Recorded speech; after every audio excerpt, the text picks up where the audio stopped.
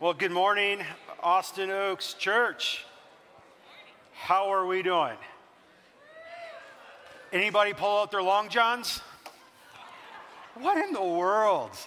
This is like a 40 to 50 degree temperature swing, and then it's going to swing right on back as if like we're not battling with an illness floating around right now in Austin.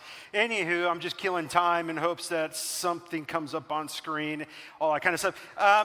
Hey, I want to let you know, we started last week. I'm doing a podcast that we're calling Left Unsaid. So in other words, it's extra material that I had in my notes from the previous week of study on this sermon that's just going to go a little bit deeper, ask different questions, pull up different verses. And it's also a way for me to kind of like have a little bit of peace of mind that I don't have to get everything out in my notes, to which everybody in here said amen. So I want to encourage you to go on our website, Facebook, look for that at Left Unsaid if you want to go further into this message. Now, if you are in middle school or high school, any youth students in this room? Okay, did anybody know that we have a pop star in our midst? Okay, does anybody know the reference here? Come on. I live with a Swiftie, and I could vomit out. I'm just kidding. You know, Taylor Swift is great and everything, but I just love this. I love Kel's creativity. But I do want to encourage you, if you're in middle school or high school next weekend, you should and ought to be at the youth retreat. I really want to encourage you to do that. These are significant moments when you get away from all the things and just like spend focused and concentrated time on Jesus. And I'm telling you right now, you're not going to regret going. Homework, sorry parents, homework can take a back seat to the youth retreat. Just saying. My assistant will deal with those emails. All right, so we are now in week 2 of this sermon series, More Than Enough, and I just want to let you know my technology failed me, so I had to go analog, so I'm on paper trying to figure this all out, so this should be really, really fun this morning. But as I was thinking about this topic this morning, I was reflecting on the Declaration of Independence and thinking through like that statement of our inalienable rights, like the right to liberty, right, life and the pursuit of happiness, and just starting to think like how those 3 words, those 3 phrases have dramatically actually like shaped and formed American culture. It is like the bedrock principle of everything that we have become. And so as I started to reflect on that a little bit more, like it just like dawned on me, because now being a parent, I'm feeling this with my own kids. Like we live in a culture that is absolutely obsessed with excelling. It's part of this pursuit of happiness. And so we want to excel. We want to perform. We got to get good grades. We got to be, pass the STAR test. I don't know what the STAR test is, but it causes a lot of anxiety in the Ziske household when it comes around. Like we got to get that. We got to excel at work. We got to excel in our athletics. Like, my goodness, if my kids don't get the right team or not the right training, and when they're 7 and 8 years old, they got the wrong coach, it's going to ruin their chance to go pro. Here's talking to you, Texas. I'm just kidding. I'm totally victim. But it's like we are such part of this performance-based culture. Not there's anything inherently bad with it. It's actually inherently good. We were created to have ambition and passion and drive. Like that should be a good and noble thing, to excel in these aspects.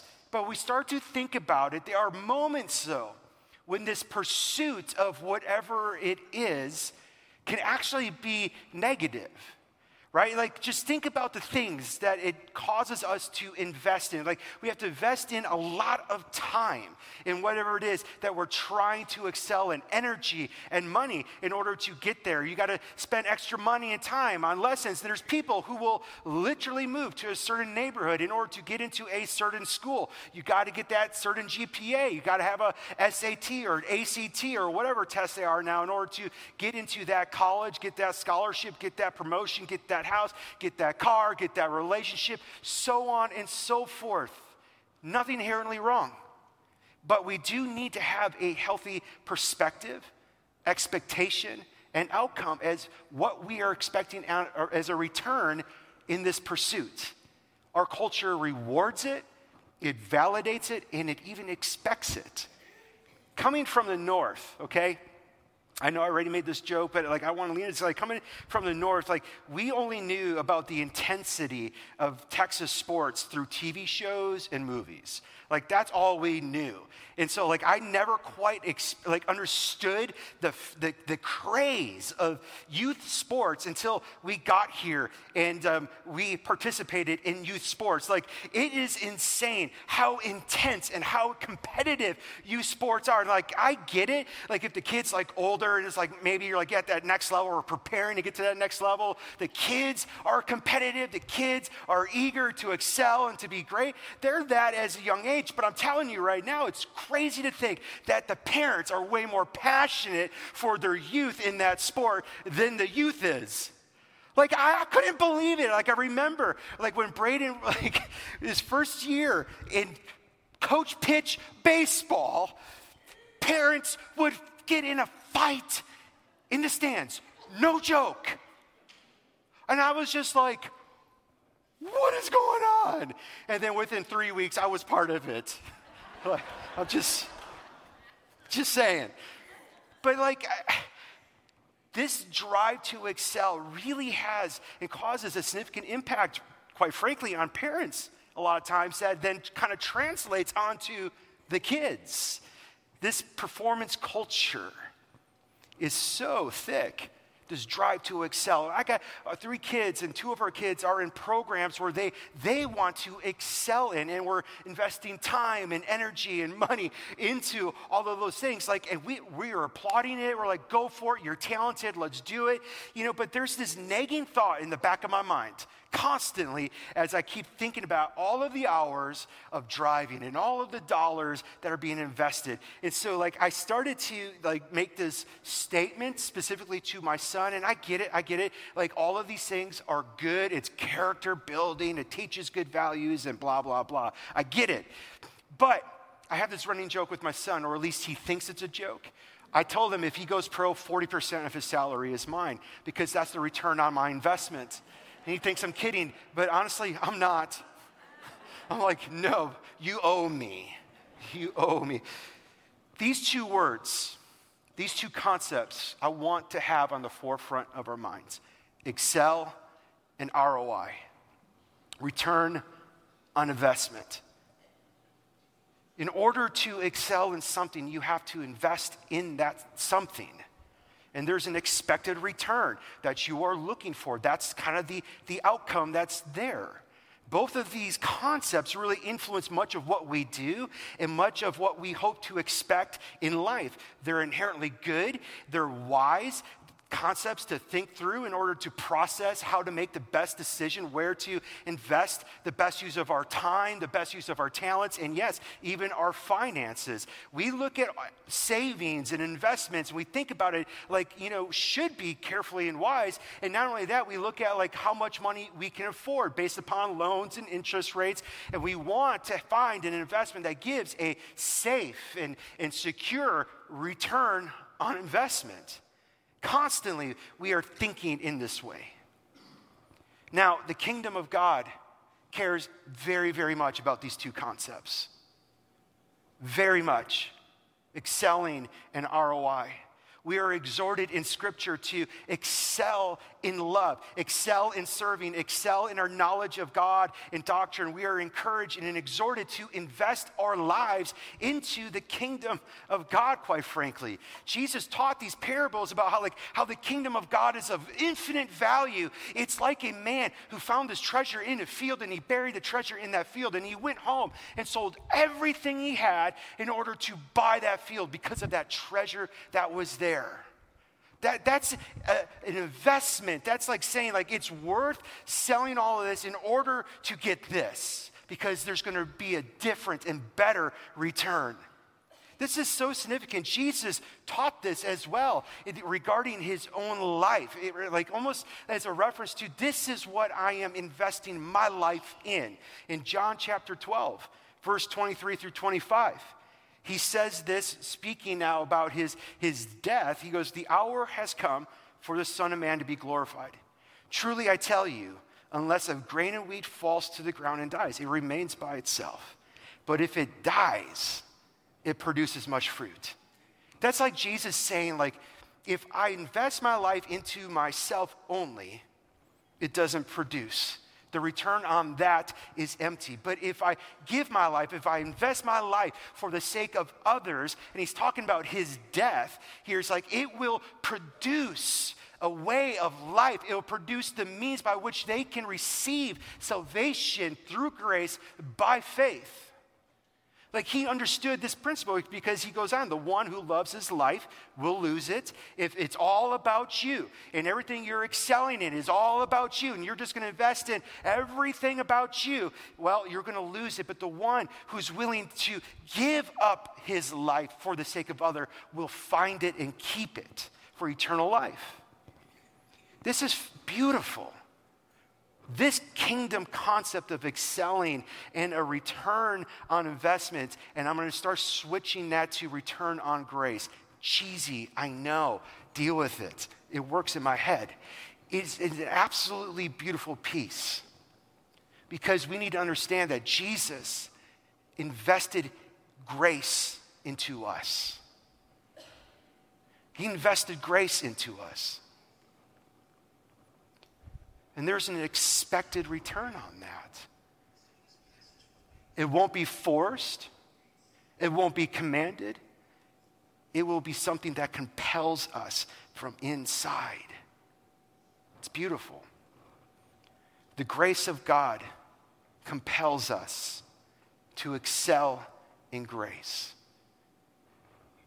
This is the ROG, as it were, the return on grace that Jesus expects. That when we experience and understand the grace of God, it begins to compel us to want to excel in the grace of God. And this is what we need to focus on this morning. This concept, I'm telling you right now, if you allow yourself to hear what the Lord would have for you, will dramatically change how you see your finances. It will free you up from the anxiety and the greed that can get the best of us, the constant sense of like fear of what will happen, where will this go, all these unknowns. It will actually produce an abundance of joy in your life more than you could ever imagine. Peter in 2 Peter chapter 1, verse 3, he starts talking about like how we experienced God's divine power. We experienced salvation through his grace, and we've been given everything we need pertaining to this life and godliness. It's like we have received the grace of God, so therefore allow God's grace to compel you to excel in these things. He's saying, so now add to your faith this, and add to this that, and add to this that. And he says, and if you keep increasing these in measure, it will keep you from being unproductive and unfruitful in your knowledge of him. Grace compels us to desire to want to excel in God's grace. This is so incredibly important. So incredibly important. Last week, we talked about the significance of how money in our heart is connected. And if you weren't with us last week, I want to encourage you, go last week and listen to that sermon. Because there was this challenge in there when God was like saying, hey, return to me and I'll return to you. Like, this is grace inviting us into relationship. Return to me and I'll return to you. And the people rhetorically say, well, how can we return? Because they think they're all fine. We're doing all the religious things. And he's like, hey, well, people rob God. Well, how are we robbing you? By your tithes. And we ask the question, is it really money that God is concerned with? And the answer is no. It's about relationship.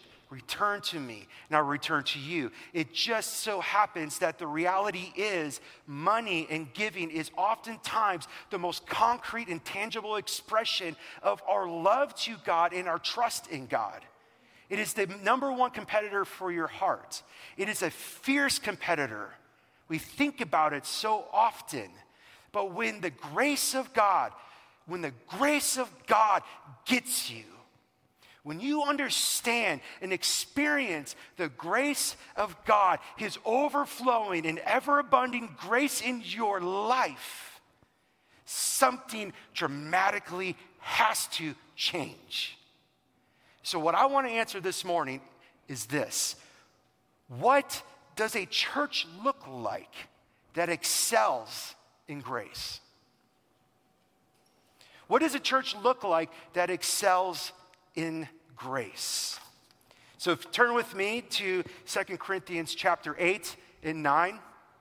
And as you turn there, I want to set the scene of these two chapters because context is important. I want to encourage you, when you study scriptures, do your best to discover what the context is of that letter, what's happening, who's he writing to, where is he writing to. All those types of things are extremely important for us to be able to interpret God's word. What we see immediately in this chapter are four different churches that are at play. The first and most obvious is the church in Corinth. This is the one whom Paul is writing this letter to. They are the recipients of this letter. They're affluent. They're very wealthy. They have positions of influence. They're primarily Greek and Gentile believers who have trusted on Jesus for the forgiveness of sin and newness of life. The other three churches are bundled up together as the churches in Macedonia. The three churches are the church in Thessalonica, 1st and 2nd Thessalonians, the church in Berea, and the church of Philippi, which is also the letter of Philippians. Like, you will see all four of these play out. In these two chapters, about a year ago, Paul in the church in Jerusalem began to ask for an offering because of what was happening in Jerusalem. Jerusalem was struggling financially due to the fact that church growth was expanding. Right? Like when the Holy Spirit came and they preached and Peter talked about, like, there's no other name under heaven by which man will be saved. Repent and believe in Jesus. Repent of your sins. 3,000 people were added to their number, and the church just kept multiplying, and people came from all over the place, and they wanted to stay, more than likely to learn more about Jesus, learn more about the kingdom of God. So they stayed, but the problem was, like, Jerusalem's not a boom town. There's not like this growing industry.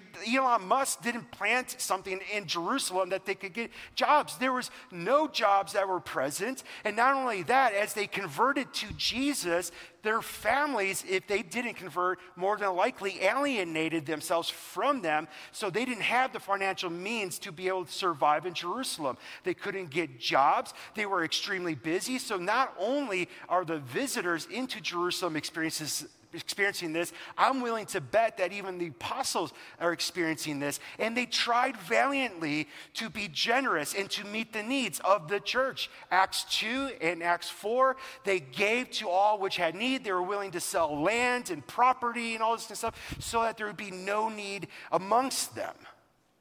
But the need had to have kept on growing, that Paul and others felt the need to encourage other churches in the known world at that time to have an offering for the church in Jerusalem. So about a year ago, the church in Corinth was like, yes, we're all in, we'll do this. And they pledged, as it were, to give a generous gift to the church in Jerusalem. So Paul leaves, false teachers come into the church. They accuse Paul of being a false teacher, a false apostle, because he's not a good orator. He's a poor speaker. He doesn't have public speaking skills, but he's sharp as a tack. He suffers, and leaders don't suffer. He struggles. Leaders shouldn't struggle. So obviously he doesn't have God's blessing. And then they actually began to accuse him of potentially dipping his hand into the offering plate, as it were, so that way he could pad his own pockets. So the church in Corinth had the desire to give, but because of this situation, they chose not to. And so Paul, chapters 1 through 7, is really going about a justification for his right as an apostle and assuming their relationship is restored. And then he turns this corner here. Verse 1, we want you to know, brothers and sisters,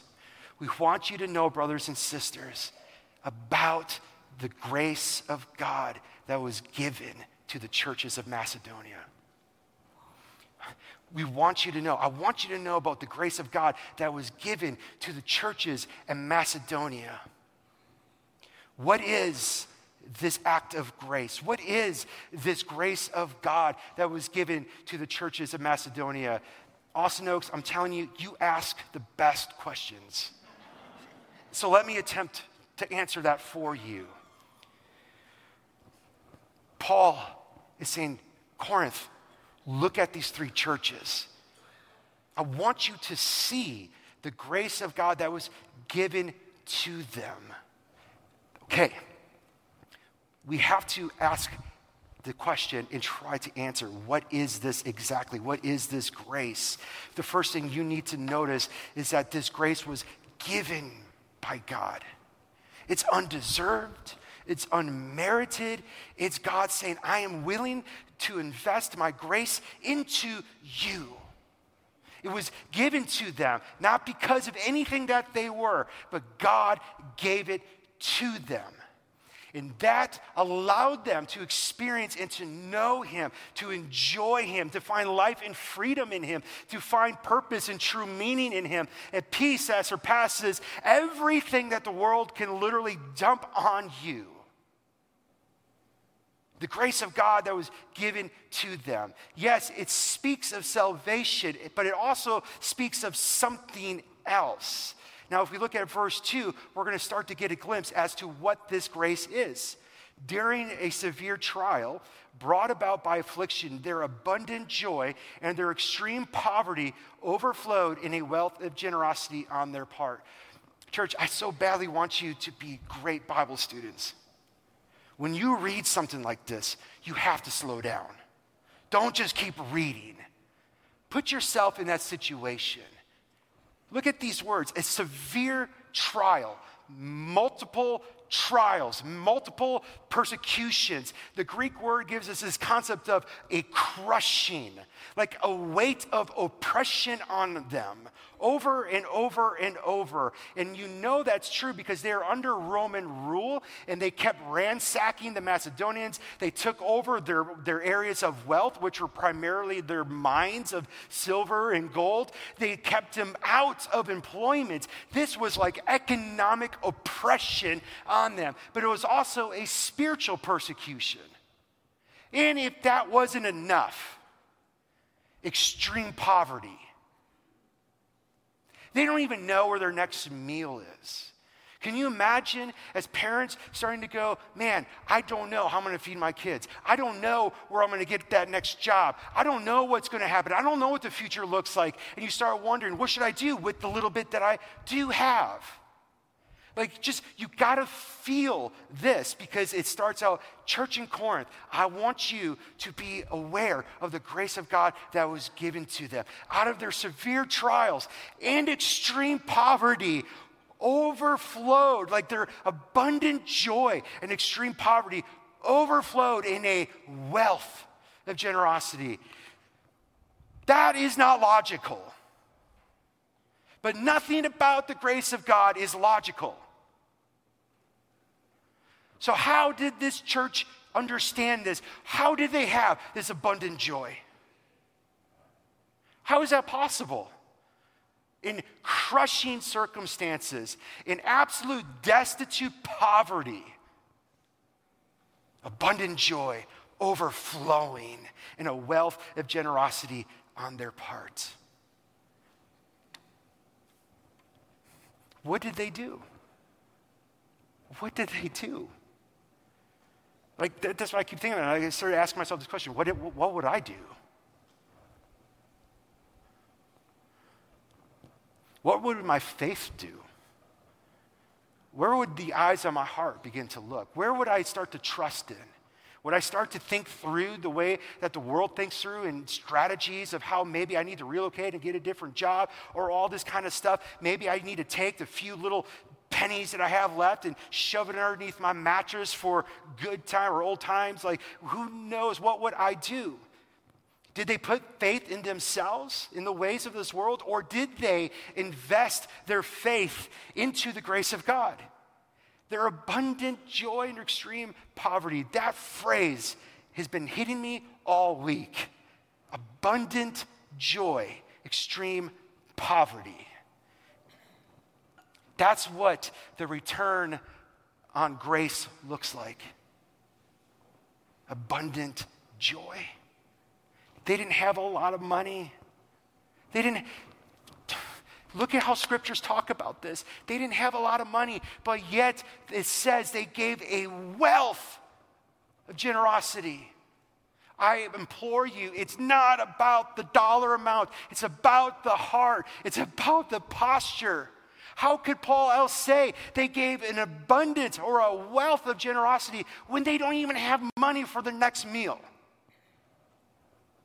What is that telling us? It was the grace of God given to them that no matter what circumstances it was, nothing could touch the grace of God in their life. So therefore, because they know what they received, the riches of Christ, salvation, joy, peace, an inheritance that will never spoil or perish as an heir of God, like all of these things are like, this is great. I have the Holy Spirit dwelling inside of me. I'm enjoying God, and I know He enjoys me. Look at His love and abundance of joy regardless of the circumstance. That's why I said last week that no matter what our circumstances, it should never affect our generosity. It should never affect our generosity, because if it does, guess what? We're putting our faith in the things of this world and ourselves.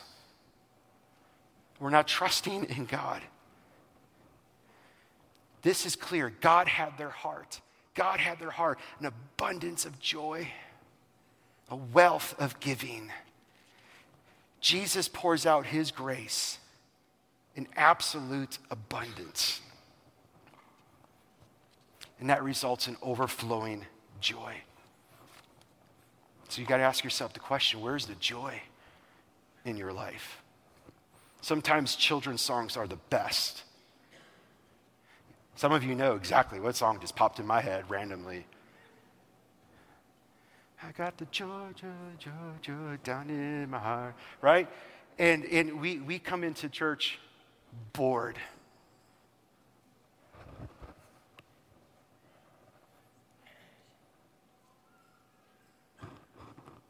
What did they know that we forget? What did they experience that we so often miss? These are the questions we have to be asking. They believed. This is why they were able to have an abundance of joy, an overflowing wealth of generosity, is because they believed that God will give back in abundance. They believed it. They believed it wholeheartedly. I'm going to give beyond my means, and I know God's got me. Luke 6, verse 38, give, and it'll be given to you, good measure, pressed down, shaken together, running over. When you read scriptures about giving, it's almost as if God is constantly daring you to trust Him. Trust me, I will give you in abundance. I just want your heart. Trust me, I will give in abundance. Give, trust me, over and over and over and over. Like they believed this. Philippians 4:19, and my God will supply all of your needs according to His riches and glory in Christ Jesus. This was written to the letter to the church in Philippi, one of the churches in Macedonia, teaching them that God will provide everything for you. And they're like, awesome. Who cares about these trials? And who cares about the poverty? I am not letting it touch my joy, and I'm going to continue to overflow in that joy by having this overflow of wealth of generosity.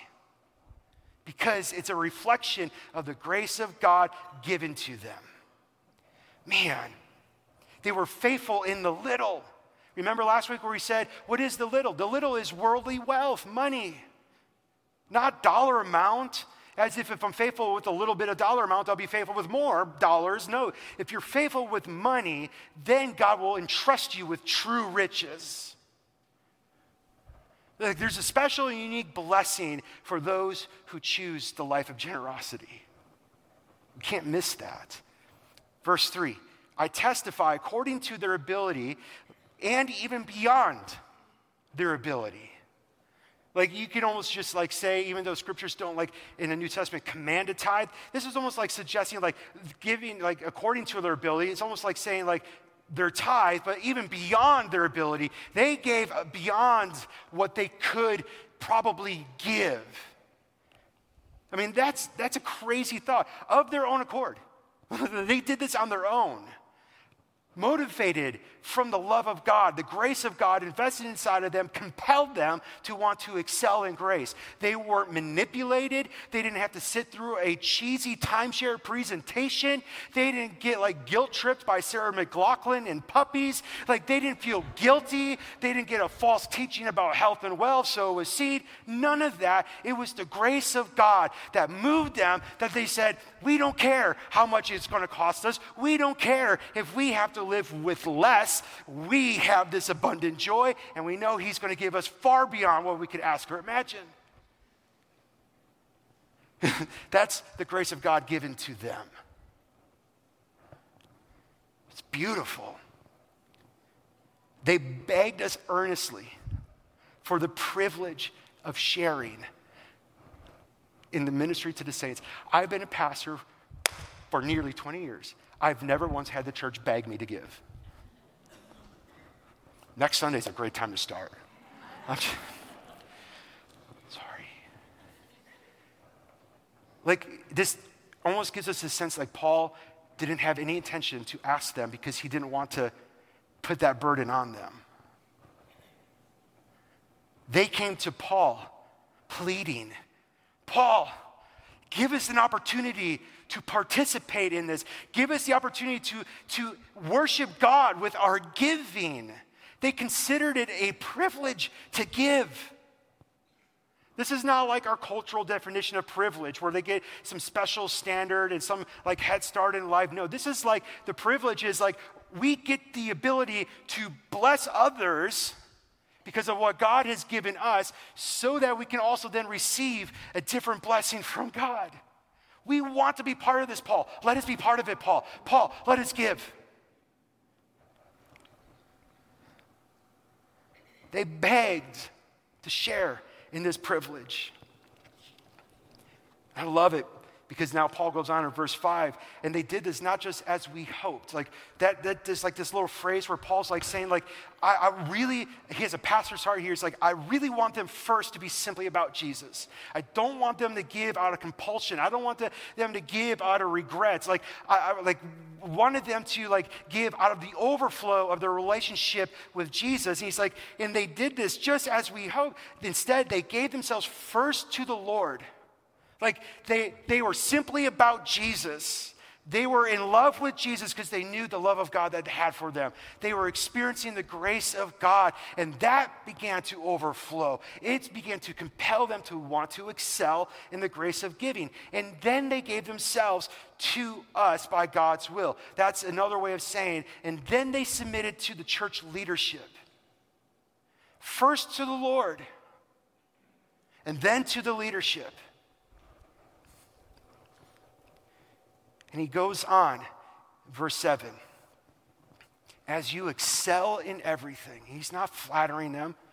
He's being honest. You excel in faith. You excel in speech and knowledge and all diligence and passion. You're excelling in passion, and you're even excelling in your love for us. Excel also now in this act of grace, this act of giving, the grace of giving. Is what that means. It's beautiful. When we think about all the things that we strive to excel at, even in the church, like we want to excel in Bible study and Bible knowledge, right? Like we want that and that's there. We want to excel in like personal disciplines, try to be more holy and all that kind of stuff. Like great, that's awesome. But the one area that we tend to neglect is this. When's the last time in a small group you're like, man, how are you excelling in giving? And then how were you held accountable to that? Has anybody ever seen your giving records? Oh no, we can't do that. Actually, I don't know where this says that actually.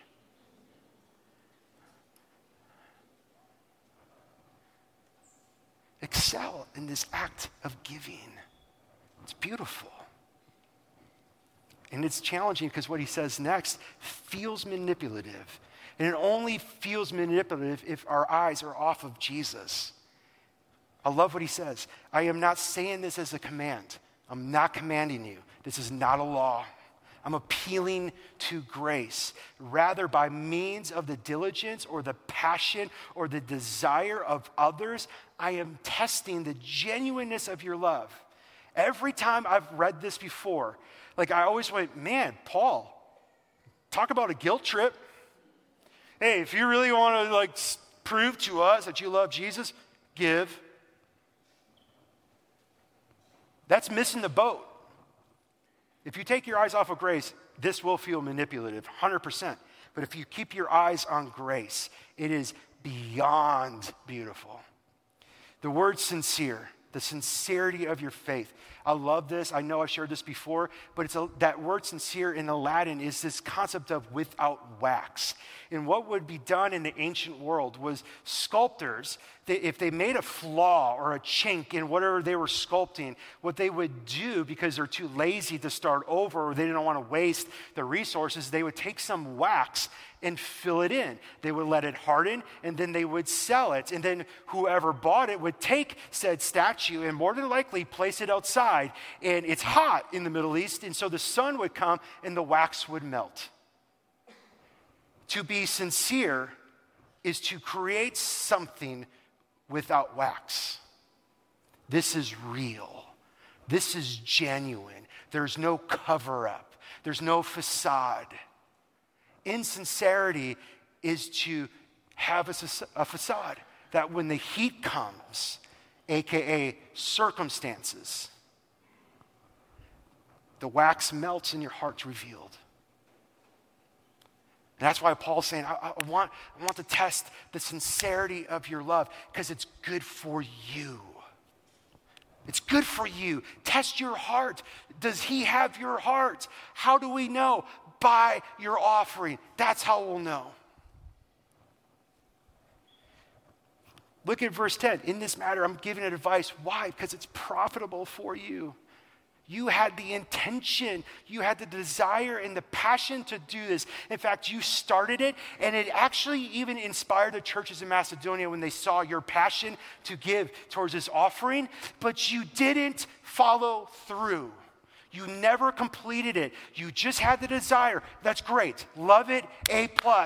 But we know, as one preacher once said, that it's a hard saying, but it's very, very true, that the road to hell is full and paved with good intention. I have the desire to give a lot. Okay, do it.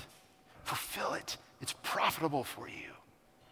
Because when you do that, guess what? More grace is going to be invested into your life from Jesus. And that's going to create this cycle where then you're going to want to excel even more and more grace towards other people. There becomes now this beautiful, beautiful cycle.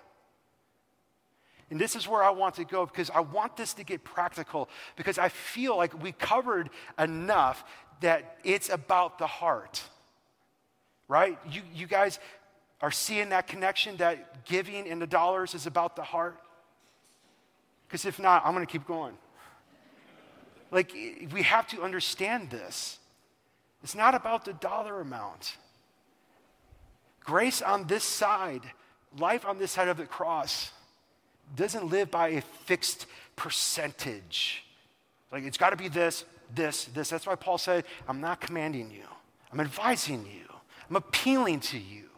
Grace doesn't set any fixed mark because grace knows no limits. It knows no bounds. Because what grace ought to do in our life is it should compel us to want to excel in more grace. So he goes now in chapter 9, verse 6. And this is where we're going to land and where some of this application is going to start to really make sense for us. Chapter 9, verse 6. The point is this. Whoever sows sparingly will also reap sparingly. And whoever sows bountifully will also reap bountifully. Paul is tapping in to a universal principle that God created. Farmers get it. If I sow a few seeds, I can't expect an abundant harvest. That makes sense. But if I sow abundantly, my expectations should be that I will reap abundance. This is scripture. And I want to give a little bit of a warning here because this is one of the key passages that false teachers and charlatans who promote the health and wealth gospel love to use. But they're missing the point because the promise that they teach is that God will give you more financially or materialistically for your own self-indulgence. Where instead of receiving whatever blessing from God as he sees fit, we are now playing God and acting sovereign of saying, I'm going to manipulate the system in order to get what I want. God is sovereign, we're not sovereign. Money is oftentimes not the greatest blessing, it could be the greatest curse. God is a good God who gives good gifts to his children, and he loves to give in abundance. So it's not always that, but what we're seeing here, because Paul is talking about money, is that he's going to start talking about why God blesses sometimes and oftentimes financially. It's not for the means of your own self-indulgence. There's a beautiful cycle of generosity that happens. Watch this. Paper.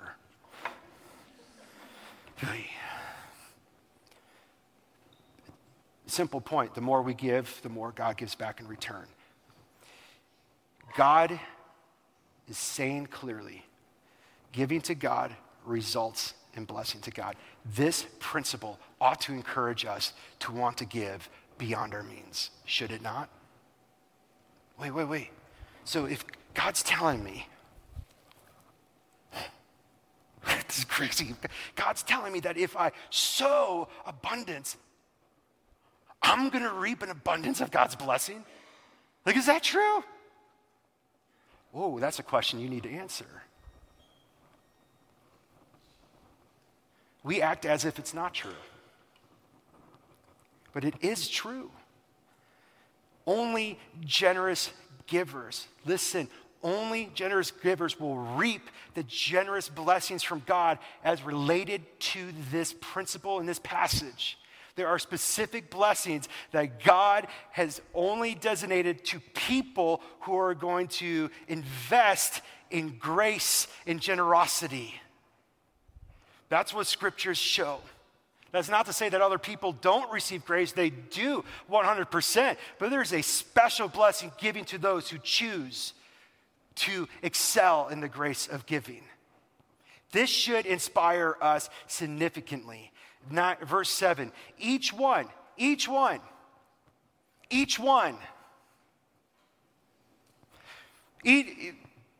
and you and you and you, all of you who call on the name Jesus must give as decided in your heart, as you've purposed in your heart, as you've desired in your heart. That's the intention. And you don't do this reluctantly, oh gosh, I wish I didn't have to do this because I really want Madden 24.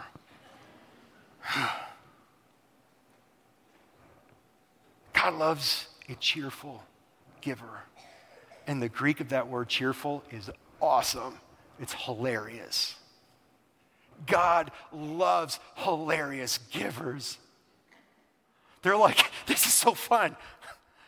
They're not being unwise. They're just this is so joyful. I'm giving you what God has given me. I want you to share in this. This is great. Come on.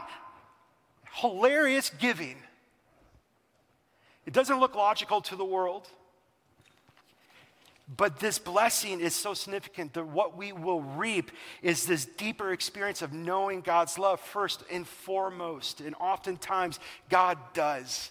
God does bless us back to give generously. Look at verse 8 through 11. And God is able to make all grace abound to you. Slow down. ask yourself the question, do I believe that God is able? If I choose to excel in the grace of generosity according to my means, like God does not demand us or expect us to give beyond our means. Like that's just like, man, this is my voluntary response of love to God. That's what that is. But like if we are at that spot, do we believe that God is able? Is he able? Whatever your circumstances right now, do you believe that God is able to make all grace abound to you? Who's the example that we're looking at, the churches in Macedonia? Severe persecution, extreme poverty, abundance and joy, extremely generous. God is able to make all grace abound to you. Who's the you? Who's the you?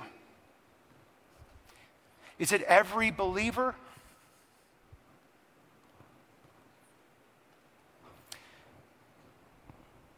In general, yes. But specifically in this passage, he's speaking to those who are willing to be generous. So that having all sufficiency in all things at all times. It's almost like Paul did, I don't know how else to explain the riches of Christ. I don't know how else to explain this promised blessing that God has for us. Having all sufficiency in all things at all times, you may abound in every good work. He who supplies the seed, which is God, to the sower, and supplies bread for food, which is God, will also supply and multiply your seed for sowing. So what he just said right there is the beauty of generosity. If you sow abundantly, you will reap abundantly. That's the promise. And you reap abundantly, which is the multiplying, so your seed or your material wealth multiplies. Why? So that you may sow even more. So that you may reap other more. In other words, people are experiencing the blessing and experiencing the goodness of God in provision, in advancing the kingdom into darkness. This is this beauty of generosity. This is why the health and wealth gospel is straight from the pit of hell. It takes a beautiful blessing from God and turns it and makes it narcissistic. Where the blessing of God and the promise of God in the Bible here makes it about others. It's beautiful.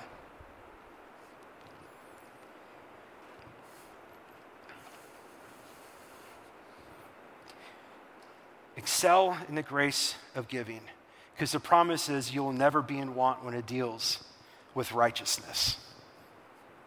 You will reap a harvest of righteousness, Paul says, in all things, in all acts, in generosity, in serving, in loving, because he'll make all grace abound to you in all sufficiency, all times, in all things, so that you will abound, have all that you need in every good work.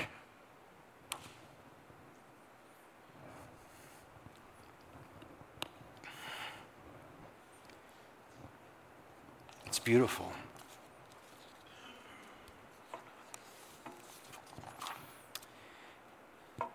One of my favorite stories that challenges me to my core is the story of the lady that comes to the house of Simon the leper. And she comes not out of compulsion, but out of love and desire to worship. And she takes the most precious thing that she has on earth and offers it to the most precious thing that she's ever experienced in her life. She takes this vial of perfume, which is more than likely a year plus worth of wages, enough money to feed 5,000 people. And she just pours it at the feet of Jesus. And Jesus accepts it willingly. He defends her when everybody's like, look at this waste. Look at this waste. Could have been given to the poor. And she's like, stop it. And what she did is beautiful. preparation for his burial. But it's also like, hey, I'm going to put her as a memorial for all time to show you that when my grace touches your heart, you cannot help but be an extravagant giver. That's a challenge to me.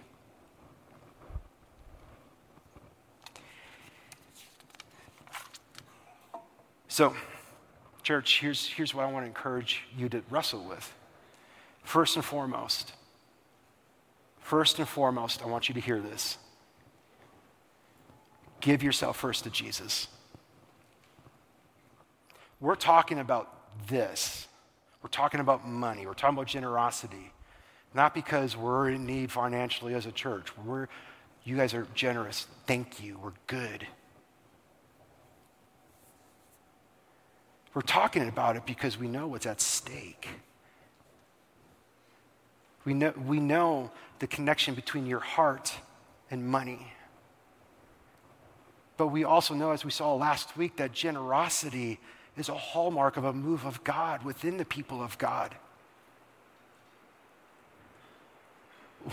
What would it look like if we became a church that's known for our hilarious giving? Give yourself first to the Lord. That's why we're talking about this. We care about your relationship with Jesus. We're not commanding a tithe or any of that stuff. No. Give yourself to the Lord first. Purpose in your heart. Be a cheerful giver because of the grace of God. He became poor. He became poor. He who was rich became poor, so that us who were poor could become rich. He came here, took on flesh willfully. He suffered. He was beaten. He experienced human weakness, human limitation. He experienced hunger, thirst, loneliness, misunderstanding, abandonment. He experienced all of it. He was rich, the riches of heaven, the glory was his. And he became poor by taking on flesh to do for us what we could never do for ourselves. Willingly, joyfully, because he loves us. He was investing his grace into humanity so that we could have life. Give yourself to him. Give yourself to him. The rest starts to follow. So that's where I'm going to say the second thing. And I want you to hear my heart on this. Give yourself to the church. What I mean by that is you got to understand that the church is a community of believers that have an uncommon unity through the Holy Spirit. We are a body. If this is all we consider church, we fail. Give yourself to the church. I think there's something important when Paul says you gave yourself first to the Lord and then to us. We are investing into the church because that is the vehicle that Jesus intended to use to push the darkness back. Give according to your ability in proportion to your income. This is where we say we have these 4 little things just for you to consider. Nothing to something, something to planned, plan to percentage, percentage to voluntary. It's just a suggestion. It's just a rubric, a guide to help us plan and to think through how to do this. But this is what I just want us to land on and think about as we leave this morning. Same thing I said last week. Imagine what could happen if Austin Oaks Church chooses to excel in the grace of giving. Because of his love for us, not out of reluctance or compulsion, but because we want to sow seeds to reap a harvest of righteousness. We want to see the darkness pushed back. We want to see lives transformed. What would happen? I believe this church would overflow in an abundance of joy, love, and power, and the world on the outside would look at how crazy we are and be absolutely attracted to the move of God. Lord, I thank you for your word, and I thank you that you speak boldly, you speak clearly. I thank you that you never guilt us into action. You do speak truth, and truth is important, but it's always matched up, paired perfectly with grace. Lord, I just ask that you would help us search our own hearts.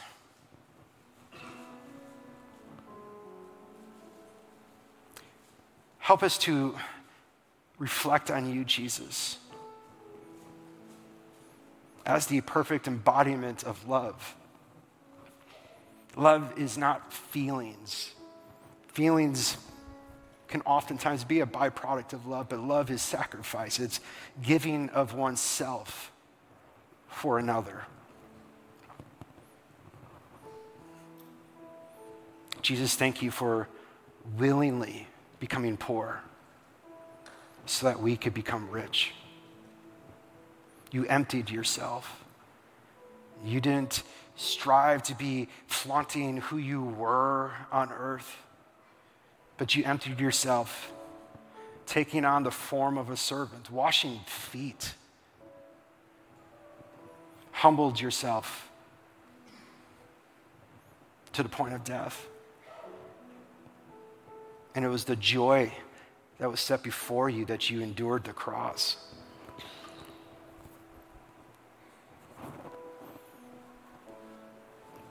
The grace of God given to us. Lord, we pray that that grace would get deep into our hearts and it would compel us to want to excel in grace. You are so good. God, you are so good. Every gift, every good and perfect gift comes down from our Father in heaven. No good thing do you withhold. You want us to test you because you want to bless us. You want us to be dependent on you. God, I pray that you would use this last song as an opportunity to minister to our hearts and also for us to declare by faith that we are choosing to believe you are in fact good, that you are able to make all grace abound at all times in all things. Thank you, Jesus. In Christ's name.